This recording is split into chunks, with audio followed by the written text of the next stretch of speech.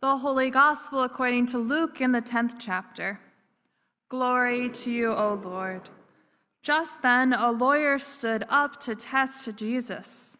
"Teacher," he said, "what must I do to inherit eternal life?" He said to him, "What is written in the law? What do you read there?" He answered, "You shall love the Lord your God with all your heart and with all your soul and with all your strength and with all your mind, and your neighbor as yourself."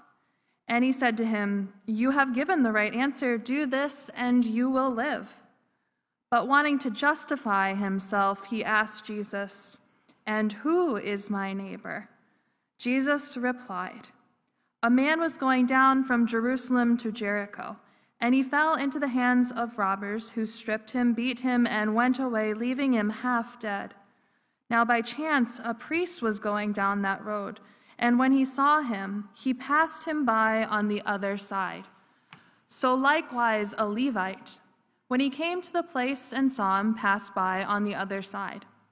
But a Samaritan, while traveling, came near him, and when he saw him, he was moved with pity. He went to him and bandaged his wounds, having poured oil and wine on them. Then he put him on his own animal, brought him to an inn, and took care of him. The next day he took out 2 denarii, gave them to the innkeeper, and said, 'Take care of him, and when I come back I will repay you whatever more you spend.' Which of these 3 do you think was a neighbor to the man who fell into the hands of the robbers?" He said, "The one who showed him mercy."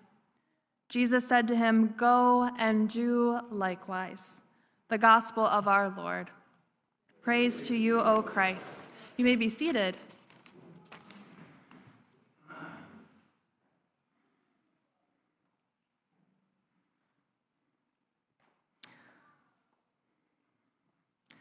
Okay, so normal question time. Who's familiar with this story? Raise your hand. Okay, I would say 98% of you have heard this story before. Good. Okay, so since you've heard this story before, what is the meaning of this story? Hint, it's not a trick question, it's pretty simple. Come on. Love your neighbor. Good. Yes, it's simple, right? There's not much more to it than that. So excellent, everybody's got it, and we'll see y'all next week. Just kidding, I have a couple things to add. Okay, before I preach, I often read about all of the texts that we look at, and there was a few things that I read about for this week that I found a little bit annoying. First of all, when I was reading a commentary on this text, it kept calling the Samaritan person someone who is exceptional. Exceptional. And now, I'm surprised I don't see you all finding that annoying. I find it annoying because isn't it sad that we think that someone who shows mercy is someone who is exceptional? Yeah. Okay, so that was the first one, and then my second one goes a little deeper into what is happening behind this story. So before I share that with you, I'm going to first give you just a brief little history lesson and background into what is going on here. So 2 weeks ago, and I know we've got lots of visitors today, so I won't make them answer, but 2 weeks ago I preached on the story of Jesus heading towards Jerusalem. And in doing so, Jesus stops by a Samaritan village, and they do not receive Jesus.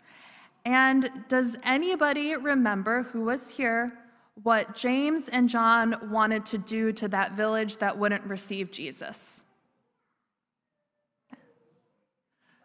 Yes, they wanted to smite them. Fire from heaven. It was dramatic.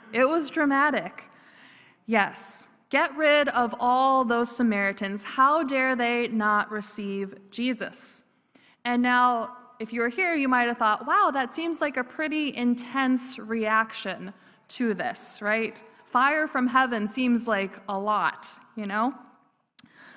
Well, James and John are kind of like the lawyer person in our story for today who asks, "Who is my neighbor?" They see themselves as very good and learned Jewish people following Jesus, and they don't necessarily see the Samaritans in this way. And that is because it goes back to some age-old struggles between the Israelite people. Now, back in the day, there was an exile called the Babylonian exile, where a lot of the Jewish people, the Israelites as they were known at the time, were kicked out of the promised land by the Babylonians. And their temple, their main place of worship, this place that they had set up to be the central hub of everything, was destroyed. Now, some of the Israelites were exiled, but there was a group of Israelites that stayed behind. And these were kind of the more unnoteworthy people, pretty poor people, farmers, things like that. And so there was a time where there was two groups of people. And when the others came back, they found that these Israelites who had stayed behind were still worshiping and found they could worship without the temple. And that made it pretty difficult because the Israelites who came back, they really wanted to rebuild the temple. And so here we go, the beginning of this distinguishing between us and them, those who worship not in our way. And so we get this fight between the Samaritans, the people who had stayed behind, and the other Israelite people. And so there is some judgment here. They're not our type of people. They haven't faced what we have faced, and they're not God's chosen people. We don't like them. And if we know anything, we know that the people we dislike most are the ones who are just similar to us enough, but different in certain ways. If anyone has ever disliked anyone a part of a different denomination because they're not doing it the right way, yeah, you might understand. So that's the history behind this. That's why the Samaritans are kind of those no good people. So back to what we were looking at in our passage for today. Throughout time, there are many scholars and rabbis who try to understand this story of the Good Samaritan. And because of all the judgment against Samaritans being no good, very bad people, they asked, how could someone from Samaria be good? They're bad people who don't worship the way we worship. They don't follow the laws. Well, one answer that someone cooked up was that man on the side of the road, the one who is bloody and beaten and left for dead, well, he must have been a Samaritan too, i.e., the Samaritan would have just been helping another Samaritan. That's the only explanation there could be, right? Okay, so here's where we come to the real problem within those interpretations of this text. And they might seem just a little bit familiar to what we experience today in our own judgments. Both the notion that a Samaritan is someone who is exceptional for showing mercy, and the attempt to write off a story with some reason why a Samaritan, or someone we think is the worst type of person, would help someone else. And now, if either of those things maybe don't strike you in an idea that you dislike Samaritans, but maybe somebody else, then I think we need to come back to the importance of Jesus' story and that simplicity of what Jesus teaches us. Jesus begins the story of the Good Samaritan because someone asks him, Jesus, what is your opinion of the law? What do I have to do to be good enough to have life? And Jesus responds with a question. Well, what's the greatest commandment? What is written in the law? Well, love the Lord your God with all your strength and might, and love your neighbor as yourself. And so perhaps the man's question about what it means to have life might be connected with the story of the neighbor, because then the man has a follow-up question. Who is my neighbor? And now it's the time for the reckoning. Your neighbor is someone you don't like. It's someone you least expect. And who in this story proves to be the one who actually loves their neighbor? It's not the lawyer. It's the Samaritan. Yes, good job, guys. And so when the lawyer talks to Jesus, the story should transform him. He should attain life by loving his neighbor with mercy. The beginning and the ending of the story are connected. To have life of any kind means to know God, and to know God means to love your neighbor. It is as simple and as complicated as that. It's the answer that all of you know and that you gave me at the beginning of this sermon. And so your neighbor could be anyone. But our text teaches us something else. Our neighbor is especially someone who needs our mercy. That is the other point. That is the lesson. You see, the Samaritan doesn't stop by the side of the road and ask, "Sir, which town are you from? Are we from the same region? Because then I'll help you." He doesn't say, "Sir, please tell me what political signs are in your front yard, because then I will help you." No, none of that matters. That's not a part of the story. Jesus is not saying that if you are a good neighbor, you only help those who look like you, who are from the same region as you, for that would be a big problem. The story's meaning calls us to love those who we don't want to have mercy for, just like the lawyer doesn't want to have mercy for the Samaritan. But the problem is that we are often like that lawyer. We love to dislike somebody. We love to have a good enemy. We'd rather God just wipe out those Samaritans in our lives rather than be convinced that maybe they know a thing or two about loving God. We don't want to see the best in people, especially people who we believe are truly the worst. And so we have to ask, gosh, how did we get this way? Why do we think the Samaritan's mercy is exceptional? Why do we want to find a reason as humans as to why they would never help somebody who's different than us? Why is our first instinct doubt, judgment, and persecution instead of mercy and understanding, love and goodwill?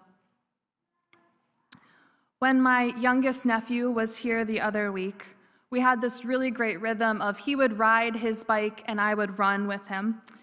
And when we got back to my house one day, he goes, "I'm just going to park my bike right out front here." And I said, "Corin, do you think that's a good idea? You see, he has this brand new bike. It's purple, it's sparkly, it has these great tassels coming from the handlebars." And I said, "I don't know if that's a good idea. I don't want somebody to steal your bike." And he was so confused. He said, "Well, it's in front of your house. They know it belongs here. Why would anybody steal it? Why would anyone do that?" Well, I then had to explain, not very well, might I add, why people steal things. But I felt terrible. I felt terrible knowing that he had this beautiful, innocent view of life and never believing that anyone would do anything wrong, and I was instilling something in him about the world. We are not children. We often do think the worst in people. And in this day and age, sometimes it is even justified. When I talked to my mom last week after that shooting at the 4th of July parade in Chicago, she said, "It just makes you so afraid to go anywhere anymore." And I had to agree with her. It is scary. The world is scary. We know that bad things happen. We know that there are people we don't like, and sometimes it's for a good reason. Maybe the priest and the Levite who passed by the beaten man on the side of the road had a good reason to pass him by. Maybe they were afraid of him. Maybe the very good and learned Jewish lawyer man had a bad experience with a Samaritan, and he held those convictions and those opinions based upon that. But Jesus still tells us this story. Jesus still tells us this story about what it means to be a good neighbor. And that's who we are called to be, despite whatever we are told within this world. The Good Samaritan was a good neighbor. He was someone who follows Jesus because he was not afraid to be the one who cared for his neighbor. He was willing to have mercy over judgment. And so, my friends, you all know what this passage is about. You know you are called to love your neighbor. But now it's time to be sent forth into the world, to be people who show that mercy is not exceptional, it is the norm. And to be people who show that love can be shown to anyone who is in need, no questions asked. So this is how we have life, dear people. This is how we show that we love God, by loving our neighbor. Amen.